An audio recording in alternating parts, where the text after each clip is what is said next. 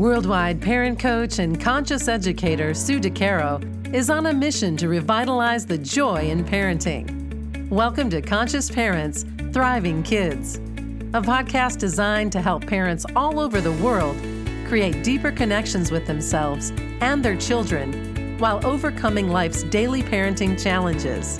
Listen in if you want to bring more laughter, love, and enjoyment to your home life. Welcome to Conscious Parents, Thriving Kids, a place for all things parenting. I am your host, Sue DeCaro.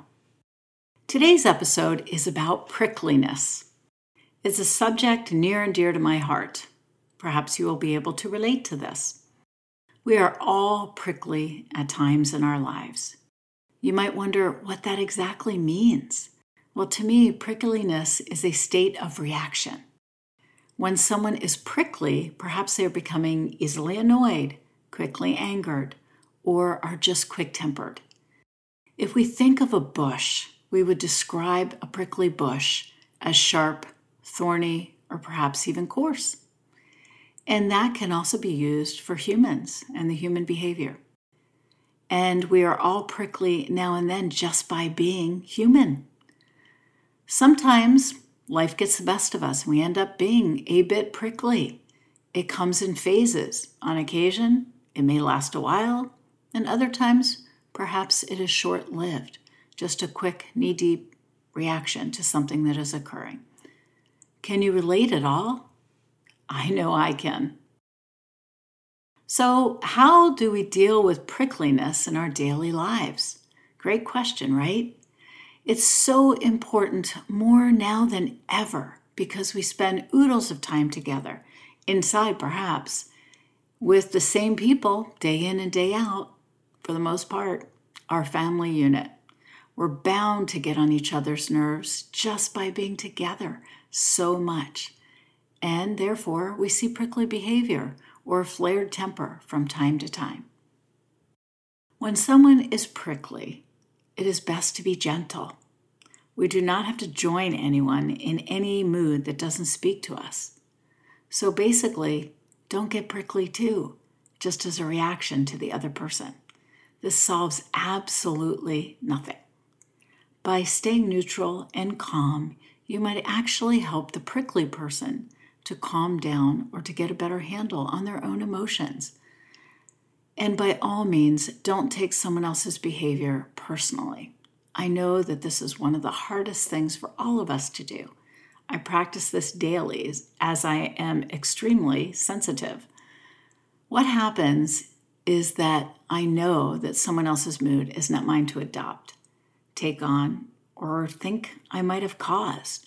So more times than not, it has nothing to do with me or with you at all.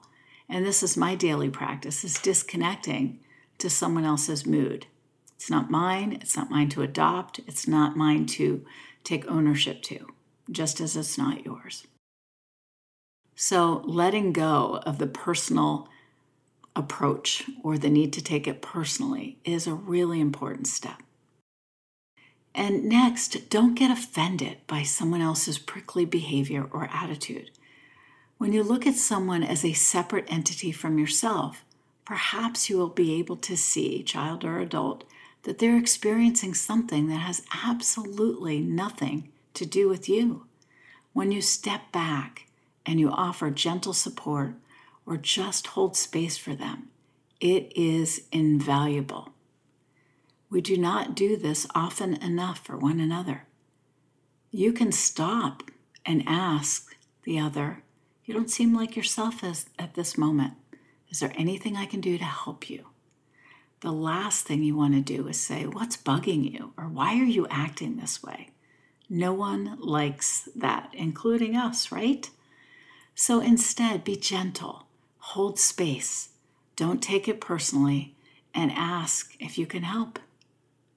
This is not your issue, so be kind and remember to also be kind to yourself. As Jack Kornfield says, if your compassion doesn't include yourself, it is incomplete.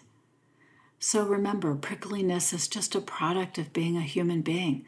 We all end up prickly at times, and that's okay.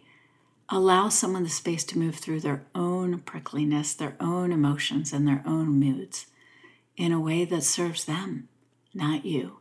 So step back and just hold space.